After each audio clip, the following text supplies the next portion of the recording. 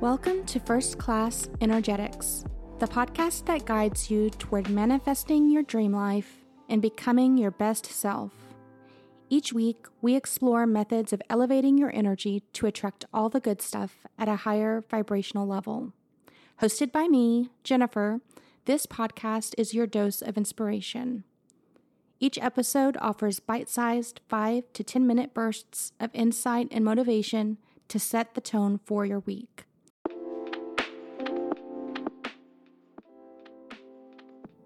Hi, and welcome to First Class Energetics, where we're embarking on a journey of manifesting our dream life and becoming our best selves through the power of energy. I'm Jennifer, and today's episode is all about understanding the profound synergy between frequency and energetics. So, when we talk about frequency, we're referring to the vibrational energy that we emit into the world through our thoughts and emotions. It's like tuning into a specific radio station. The frequency we broadcast attracts experiences and circumstances that match our energetic signal. Raising our frequency is essential. It's like turning up the volume of our positive vibes, allowing us to magnetize the things that we desire. Positive thoughts, gratitude, and joy can elevate our frequency and open the door to an abundant and fulfilling life. Frequency is an essential part of the manifestation process. It sets the mood and the vibe. When we focus on raising our frequency, we tap into the power of positive thinking and we attract more of what we want. However, there are some limitations to consider.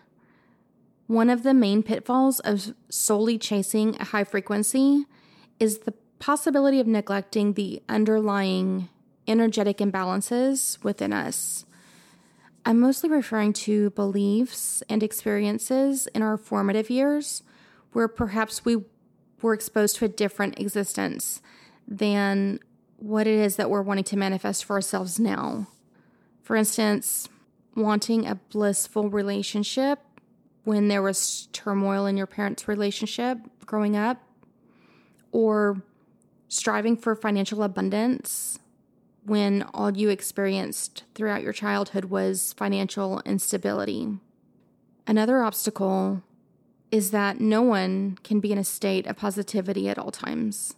Even if everything seems to be going well for you, there will at some point come a time when things take a turn that just make it impossible to be positive. For example, a breakup, a job loss, a death in the family. Even a small medical issue can be enough to infringe on your ability to stay positive. And that's okay, because life is not going to be perfect for you and going your way 100% of the time. So frequency is just one side of the coin. To truly manifest, we need to consider energetics. Energetics is more than just adjusting the volume or tuning into a positive feeling. It's about fine-tuning the whole orchestra of our being and taking that necessary action to get us to a space that we consider our dream life, our best existence. Taking inspired action is a key aspect of energetics. Inspired action is different from ordinary action because it comes from a place of alignment and intuition.